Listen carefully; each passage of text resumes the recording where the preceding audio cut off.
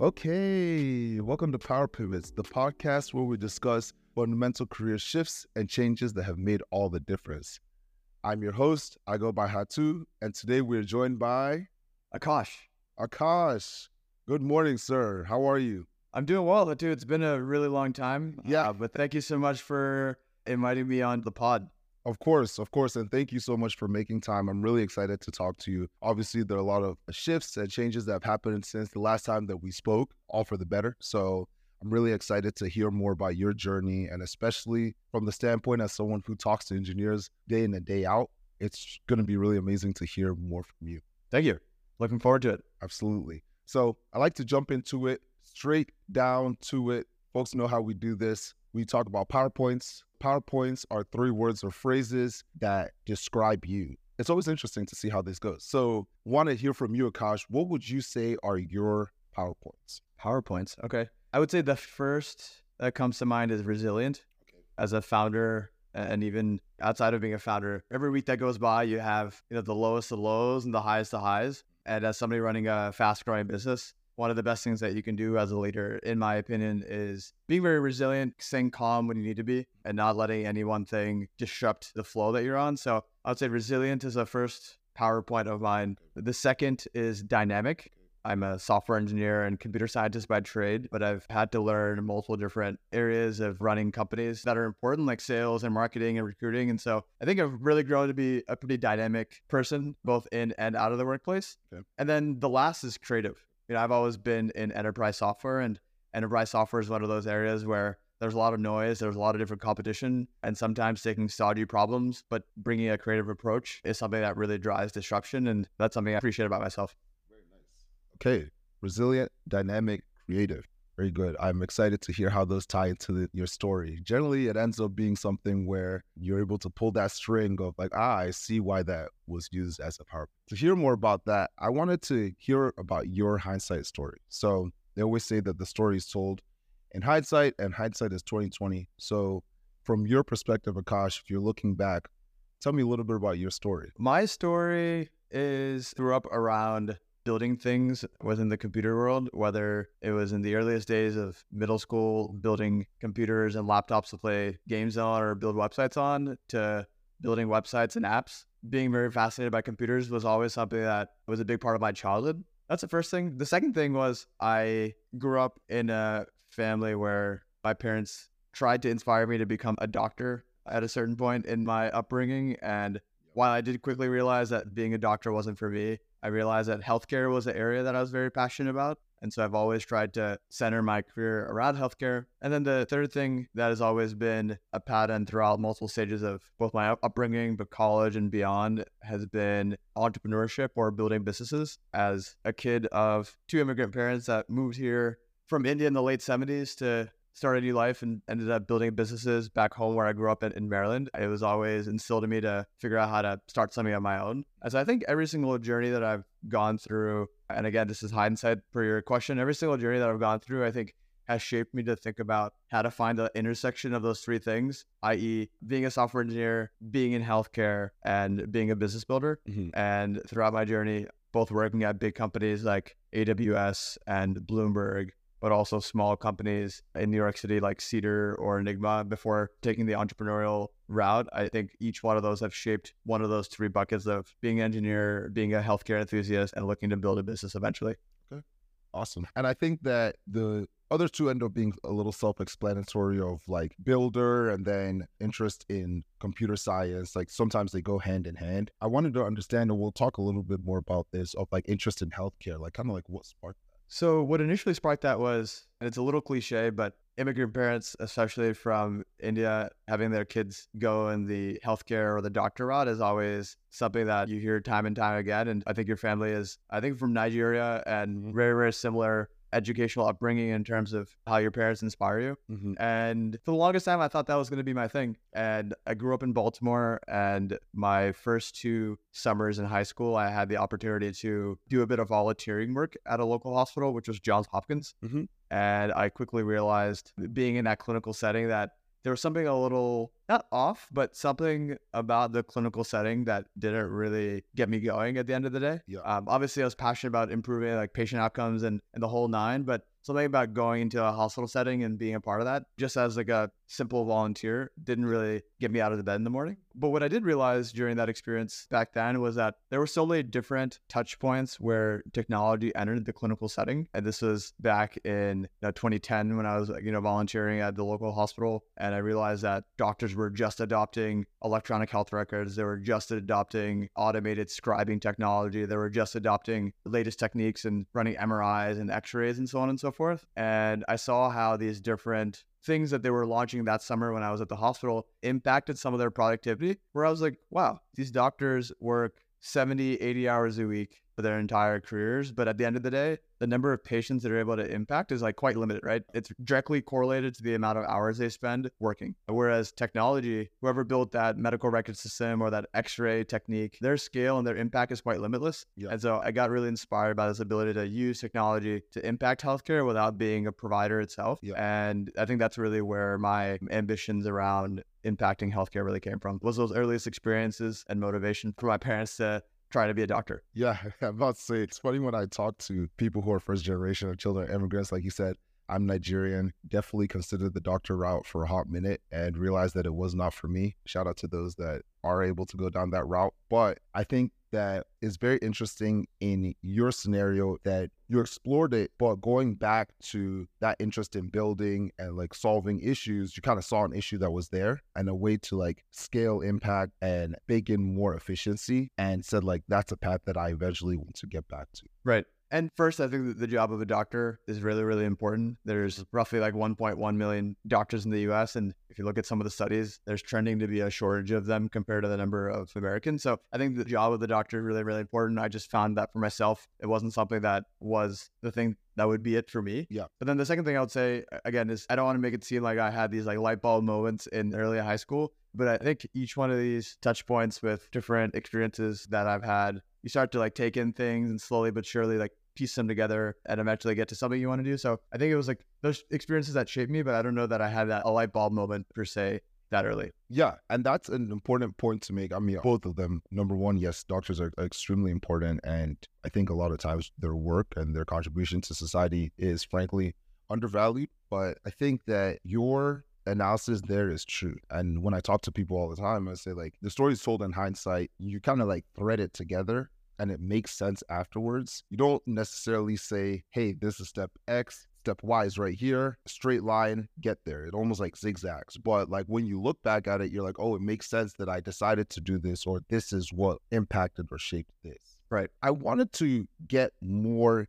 into your pivot. We were talking before, you've had quite a few different career pivots from a function standpoint, as someone who was individual contributor to CTO, and then also from CTO to CEO, going from corporate function to founder as well. From your standpoint, talk me through some of those pivots. How did you do it? Why did you do it? And things of that nature.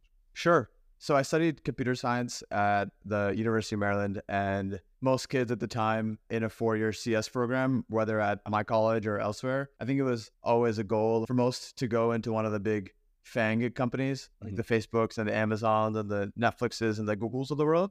And it was just one of those things that everyone was striving for. Those were like the hottest companies. Anytime you go to a career fair, those are the ones people would be standing in line at to submit a resume. And obviously, like, I was of the same mindset. And so I think I spent a number of my college summers and even the earlier part of my career after college working at big companies. I worked at Amazon Web Services and Bloomberg and a couple of big defense contractors. And I think I learned a few things during my journey there. One is getting that type of exposure at big companies was pretty invaluable for me. Seeing how companies at the scale of AWS operate and how much sophistication and what the methodology looks like to deploy something to scale of millions of users at once. That's really important to see and have exposure to. But what I also realized eventually is that these big companies are wired to have different functions and teams and swim lanes own very, very specific tasks. And so if you're a software engineer on a Java-based API team working on this backend infrastructure, you're doing that same job 50, 60 hours a week. Right. It's fun. I had a great time. But I realized, going back to my previous comment around wanting to build a business one day, that at a big company, I wasn't really going to learn the skill sets needed to wear multiple hats that I knew would be ultimately really important in starting a company. And I started trying to figure out, all right, how do I make a pivot out of this box that I put myself in, which is like the big company brand engineer box that I'm in right now, and move to a smaller company. And that's when I started recruiting for jobs at smaller companies that are a little bit more scrappy. And that's when I met a gentleman by the name of Max Geller. Max at the time was head of recruiting at one of the hottest data science startups in New York City called Enigma. And Enigma was a really, really cool company that had just raised a Series C from NEA, roughly 100 people, really awesome New York City office. I went to go interview with them, and I knew immediately that the culture was really amazing, but that everyone was wearing multiple hats, not only as software engineers, but as a software engineer, you were out in the field selling to customers, designing product, putting MVPs and prototypes together. And immediately I knew that, okay, if I wanted to get exposure to wearing multiple hats, like Enigma was the right place. And so Max ultimately recruited me into Enigma, where I ultimately worked for a couple of years and grew very quickly from an individual contributor engineer, as you mentioned, into tech leading the insurance team, where we were building data science automations for many large insurance companies. And we'll touch on this in a bit, but what's really cool about that experience was Max, who was the head of recruiting at that company, that recruited me into Enigma, is now our head of recruiting at our current company, Adonis. Okay. And so we're really running the playbook back in terms of some of the best things that we learned in our previous experiences and bringing that back to Adonis to build a best-in-class, not only engineering team, but a go-to-market team that really has a tight camaraderie with the folks building the product. So we'll touch on that in a bit, but I brought up Max just because he's been a big part of my journey as a leader of companies and building really strong recruiting teams. But ultimately at Enigma, had a really great experience. And I think the jump that I made from big companies into small companies, like that really came to life. It wasn't like a cliche or something that I just say to say. I think I truly learned a lot of things in the short 2-year period that I was there. Even as a 22-year-old software engineer, being able to go out to the biggest insurers in the world or the biggest banks in the world and like pitch them and have them really listen to you because you're the data science thought expert in the room was a really eye-opening experience.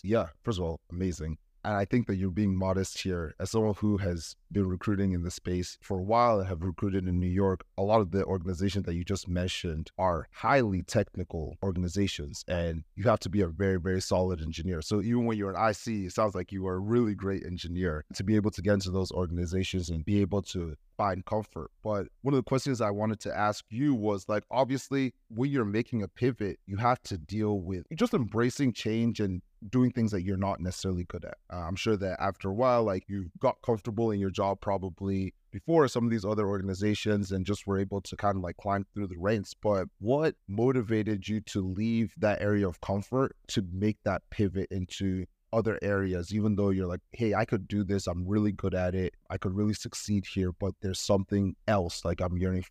I always grew up with this like mentality of just trying to be at least the best version of myself at whatever I'm doing. And I think some of that came from being involved in athletics growing up, like football and basketball. Kobe Bryant has this like phenomenon or even like some thought leadership around this idea of like Mamba mentality, which is how do you be the best version of yourself no matter what you're doing? And for somebody like him who played multiple positions growing up in sports and having to like reset, he was always like a big inspiration for me. But the reason I bring that up is when you do make a pivot from working at a big company to a small company, yes, it's a massive culture shock. You were once the best at what you do, and now you're just starting at the bottom of the totem pole at whatever you're doing next in terms of experience and tenure and expertise. So it's one of those areas where you have to take ultimately a risk on yourself and a bet on yourself.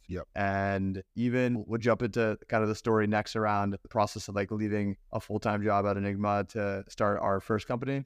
You're ultimately taking a bet on yourself because you're taking something that you've built over the past few years, now starting from the bottom literally again. But going back to resetting, I would say something that has always been really important has been for me around decision making is opportunity cost.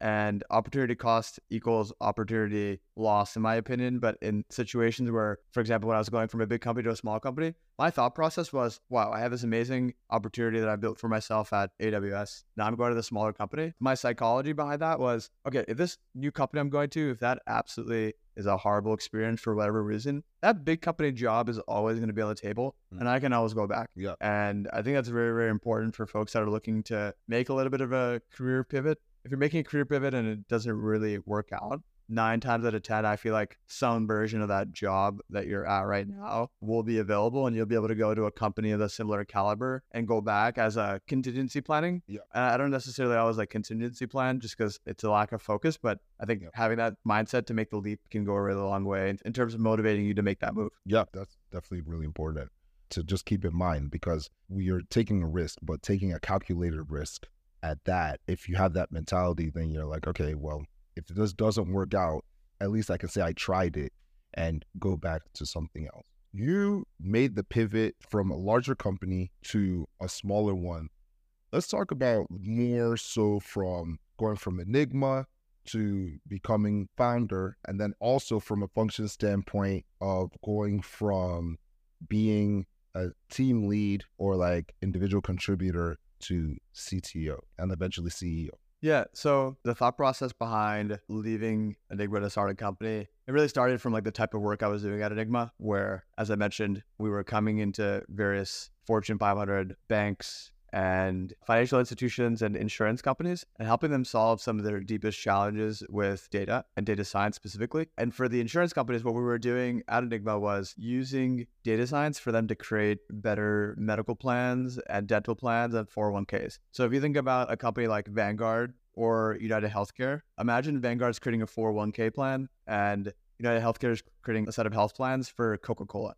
Coca-Cola is a group of 150,000 Americans that have a bunch of blue collars that are working in factories, a bunch of white collar employees that are accountants and computer scientists and software engineers. Offering a proper 401k and a health plan to those employees is really hard because you can't offer a one size fits all plan. And so we built data science automation to help those big companies figure out what to offer. But what we realized after doing that with a number of big companies was that it's not really the Vanguards and the United Healthcares of the world that don't know how to offer the right plans. It's Americans like you and I that during open enrollment, we're not picking the right plan. And open enrollment, as you know, is a very, very consequential 2-week-a-year period where Americans and their families select plans that are going to impact their well-being for the subsequent 50 weeks of the year. And that was ultimately when we realized, and when I say we, me and a fellow colleague of mine at Enigma left to start Naya, we realized that it's really a consumer problem at the end of the day. And we wanted to go and tackle that and flip what we learned working with these big institutions on their head to build a consumer first experience. And naturally, as a software engineer, starting a company, taking the CTO role felt like it was right at home, and being able to go 0 to 1 on building a product and an MVP to start going to market, something that I spent my first year of company building on when we started Naya. It's an area of comfort. The thing I love about pivots is like, it's not a leap, it's a pivot for a reason, right? So there's some areas where you lean on strengths and you kind of use your strengths to your advantage and try to fill in the rest. But what was the biggest transition you think for you from being more of a tech lead to that CTO position? Like what do you think were some of like the biggest like growing pains? Honestly, the first year of being a CTO was actually not super different from being a tech lead at the company I was at. And I think the reason why was the company I was at as a tech lead, I had also been building from the ground up in a very 0-1 capacity. Yeah. But the reason it wasn't different was because I was the only employee in that CTO role at Naya for maybe the first 9 months. And so I was very much on my own. That was probably the big difference, which was I wasn't surrounded by 75 other really, really bright machine learning and software engineers that I can go like whiteboard with. I was kind of on my own to figure a lot of the things out. That's probably the biggest difference. But really, the thing that was important in the first couple of months of like dropping out of a full-time job and starting a new company was the financial stress that comes with that. As a 23-year-old at the time who had been in the workforce for a few years, but was living in a very expensive city, which is New York, I didn't really have a massive personal runway of cash to stay afloat. And so after starting and going full-time on Naya, I think the first biggest focus for us was, all right, how do we get a couple $100K in the bank account to pay me and my co-founder at the time enough just to make ends meet? And so in addition to like building software, which is hard in its own, having that mental stress around going and getting capital to at least make ends meet was also really important at the same time. I think taking the CTO role, the job of the CTO didn't very much change from being a tech lead, but the job of the founder of a company that you're literally starting from scratch on, that was a really, really unique experience. Wow. You glossed over something really quickly. So you made that transition at 23. Yeah. Wow. Okay. Just mind blown there. That's quite impressive. But I wanted to highlight something that you said as well, the financial stress of it, right? I think that when people are making these pivots, obviously we talked about having like a backup plan, contingency plan, but also preparing for it is an important thing as well, right? Of knowing like, yes, I want to make this change. I think it's correct and I think it's right for my career trajectory, but knowing that some of the discomfort is not even necessarily from the function or from like the company itself, but from a personal standpoint of making sure that you have that runway and making sure that you have prepared yourself in that regard. So you become CTO of Naya, and then now you have made another pivot to become a co-founder, CEO. Talk to me about what the change has been from there and what some of the biggest learnings are of like how you made that pivot. Sure. So let me quickly gloss on the journey that we had at Naya, both as co-founder and CTO there. Yeah. I think over the course of 3 years for myself, from really 2019 to 2022, in the course of 3 years, we built a software that dominated the category that we're in, which is employee benefits. We built the first software that used advanced techniques and data science to drive a personalized open enrollment experience. And again, that was a very, very difficult challenge as CTO. And I took a single person team on the engineering side, just myself, and grew that to 45 or so in 3 years. And very, very challenging around learning how to build a team and hire the right leaders, but also the right individual contributors. And as I was doing that, I was always thinking back to, okay, what did individual contributor Akash want when he was working at other companies? Like, how do you create a best in class environment for other engineers that are looking to maybe create companies of their own one day? And so building a team was something that I learned along the journey, but then also once you build a really, really strong product, the demand doesn't just come overnight. Creating a go-to-market approach that allows you to distribute your product is really important. And so I think in the second half of my journey at Naya, I started to really play a bigger role on the sales side and putting together some of like the biggest partnerships in the company's history at the time. And as I began learning about this intersection between go-to-market and engineering, I started learning about how the sales process works and how you go to market effectively. And then when you close deals, how do you move a new deal over to customer success and make sure the product's deployed properly, and overall like build this machine from start to finish, starting with marketing and ending with engineering that is a well-oiled machine. And as I started noticing these patterns of ways that I think those should be done at scale, I realized that, okay, maybe taking another pivot from being a CTO to starting something from scratch again, from the ground up, but this time as CEO would allow me to set myself up for this next set of challenge. Yeah. And this is right around the time, Hatu, where I was in a New York City basketball league. Okay. And I happened to fracture my shoulder in multiple areas in a playoff game. And it was during that time when I went to a number of orthopedists throughout New York City and ultimately got some work done by an orthopedic surgeon not too far from where I'm here right now in downtown Manhattan. And he exposed me, as a founder of his practice, he exposed me to a lot of the challenges that he has when it comes to running his own business around the way that he gets paid for all the work that he does. And so the way that doctors get paid, as most of the audience might know, is primarily from insurance companies. But that process of doctors actually getting paid by insurers is very manual, very bespoke, and also very, very expensive. It costs doctors $1 out of every $7 they earn. It costs them $1 of that $7 on the process of medical billing, which is like pretty eye-opening to me. And it was clearly keeping him up at night around how he properly runs his practice. And I saw firsthand going through my procedure that getting a prior auth was very, very painful. And after I went through physical therapy, getting the proper visits reimbursed by the insurance companies I was in at the time was very, very difficult. And this was around the time where me and my co-founder now, who's my brother, we realized that, okay, there's actually a way to potentially augment and impact this massive, massive industry known as medical billing or revenue cycle management for hospitals and practices. There might be a way to improve that. And that's when we ultimately decided to, end our journey at Naya and exit out of that company and start Adonis. Adonis was really started off on this idea that we build software to help medical practices run their payments and billing in a much more effective way.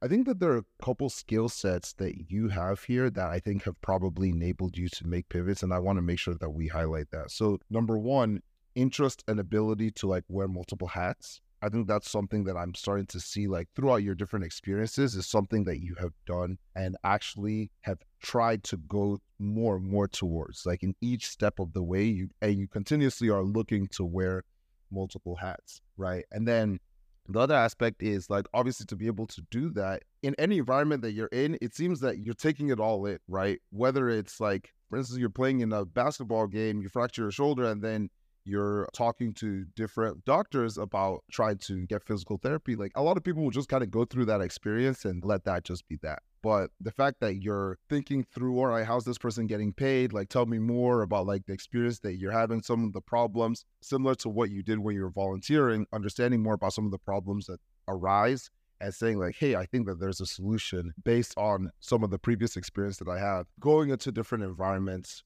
understanding more about some of the problems that exist and taking that in and trying to use that building and computer science mindset to come up with the solution. I think those are skill sets that you're obviously displaying and have displayed throughout. Yeah, I definitely enjoy connecting the dots and taking things in from a different lens and a different perspective. So I think your observation is somewhat accurate, and it's always been part of the creative side to me. You asked me earlier what my 3 PowerPoints were, and dynamic is one of them, which you highlighted. And then I think sometimes coming to things with a little bit of a creative mindset can go a long way. Well, talk to me more about like some of the resources that you use. Obviously, network was one of them and continues to be one of them. And your training as computer scientists, and especially at the University of Maryland, very strong computer science program, go Terps. But talk to me about some of the resources that you continuously use to make these pivots. Obviously, it's been through different size of company, industry. I think the industry has started to go more into a certain direction as you've advanced in your career. But the function standpoint as well, what are some resources that you have taken advantage of to make these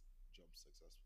I think the biggest resource for me has always been close like advisors and mentors of mine that I can call literally any time of the day, any day of the week, and get advice from in different situations. I don't think there's anyone that I've met that is quite like me from like the things that I've done perspective. But there's always somebody that I can look up to in terms of an advisor or mentor in different areas. And so that's really gone a very long way for me. And, you know, I like to pay back as well for other folks that are maybe in a seat I was in a couple of years ago with a similar ambition. But I think having a close set of advisors that I can count on has always taken me a very long way. And many of those advisors have turned into, you know, investors in our company, for example, as angels in the earliest days of starting Adonis. But I also learned a lot from observing and seeing other people do things and learn from like some of their mistakes. So I feel like I read a lot, watch a lot of podcasts.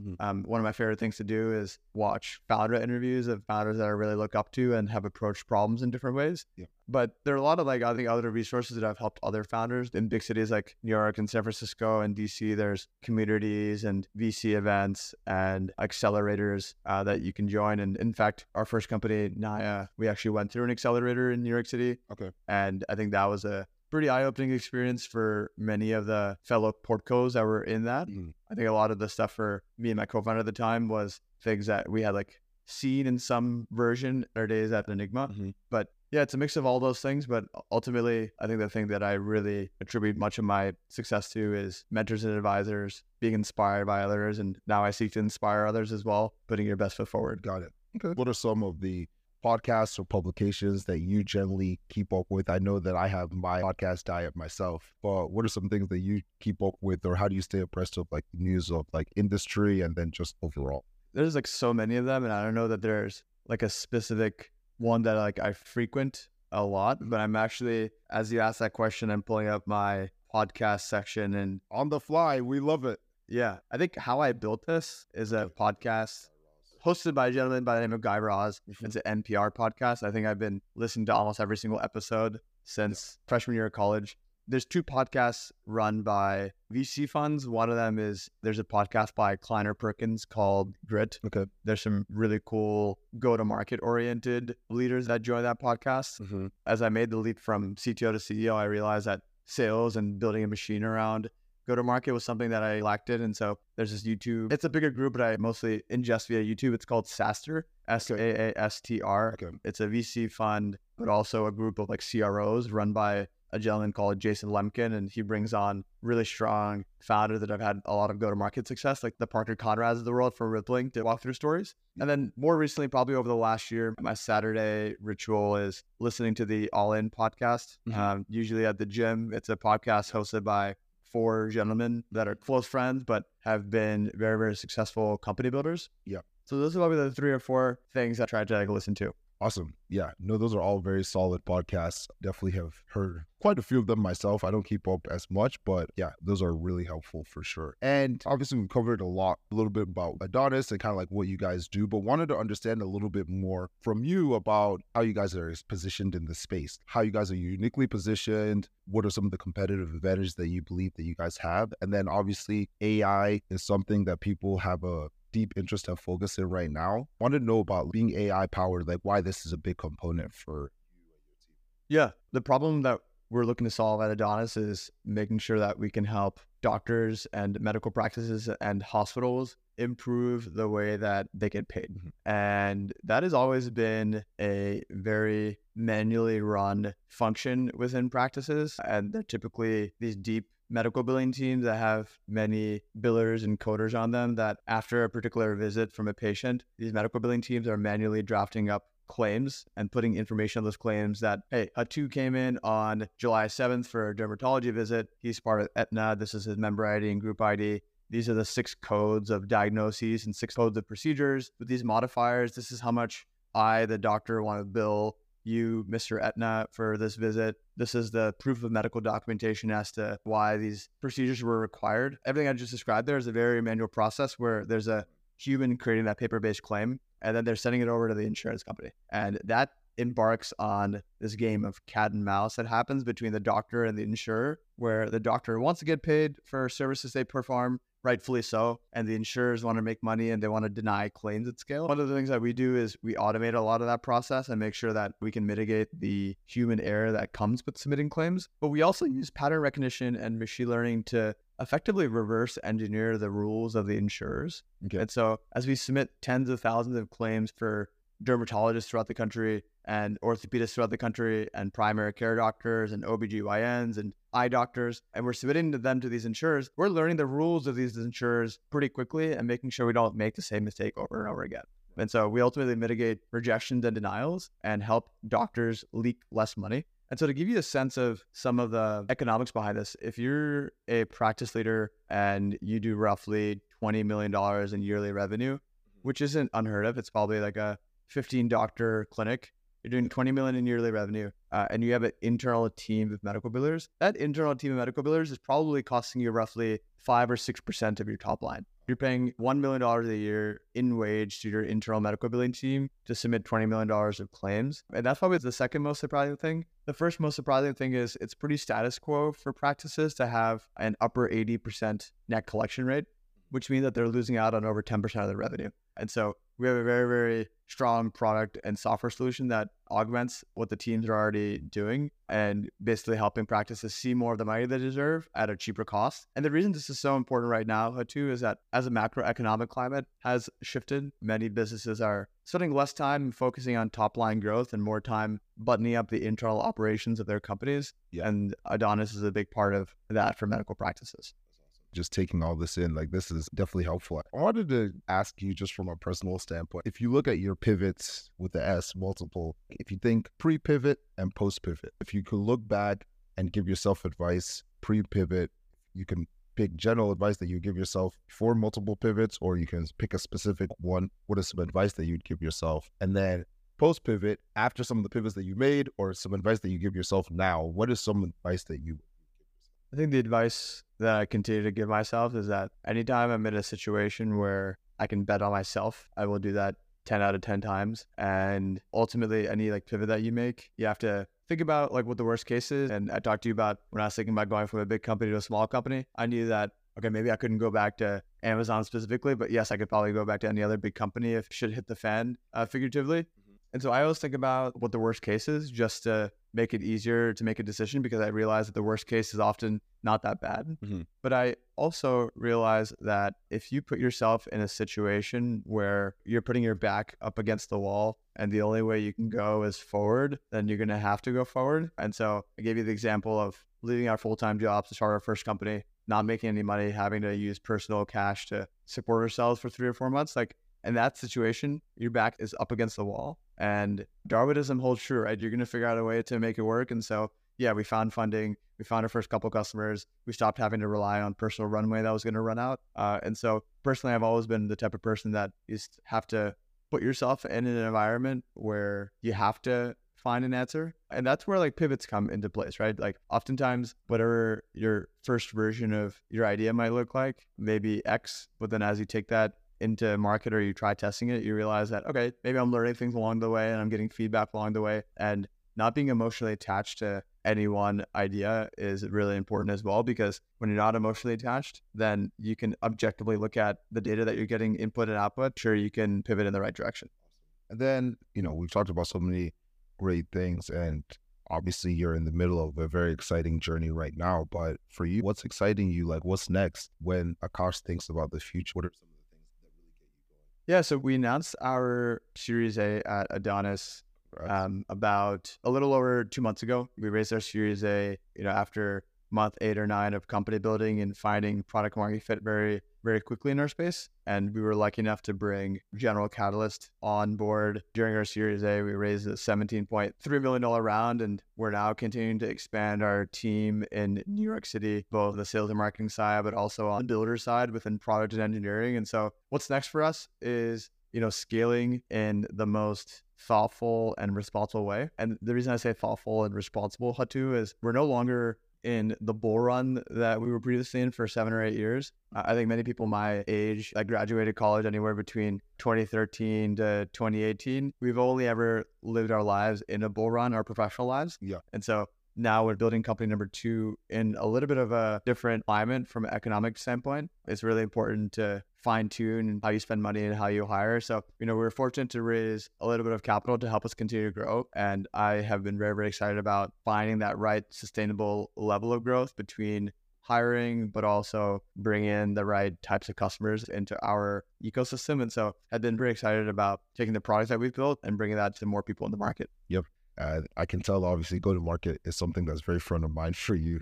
It's come up several times here, but also, like you said, tighten the belt, right? Which you're starting to see across different organizations. So thinking about it from the onset, I think makes a huge difference. It's been top of mind for me for the last year or so.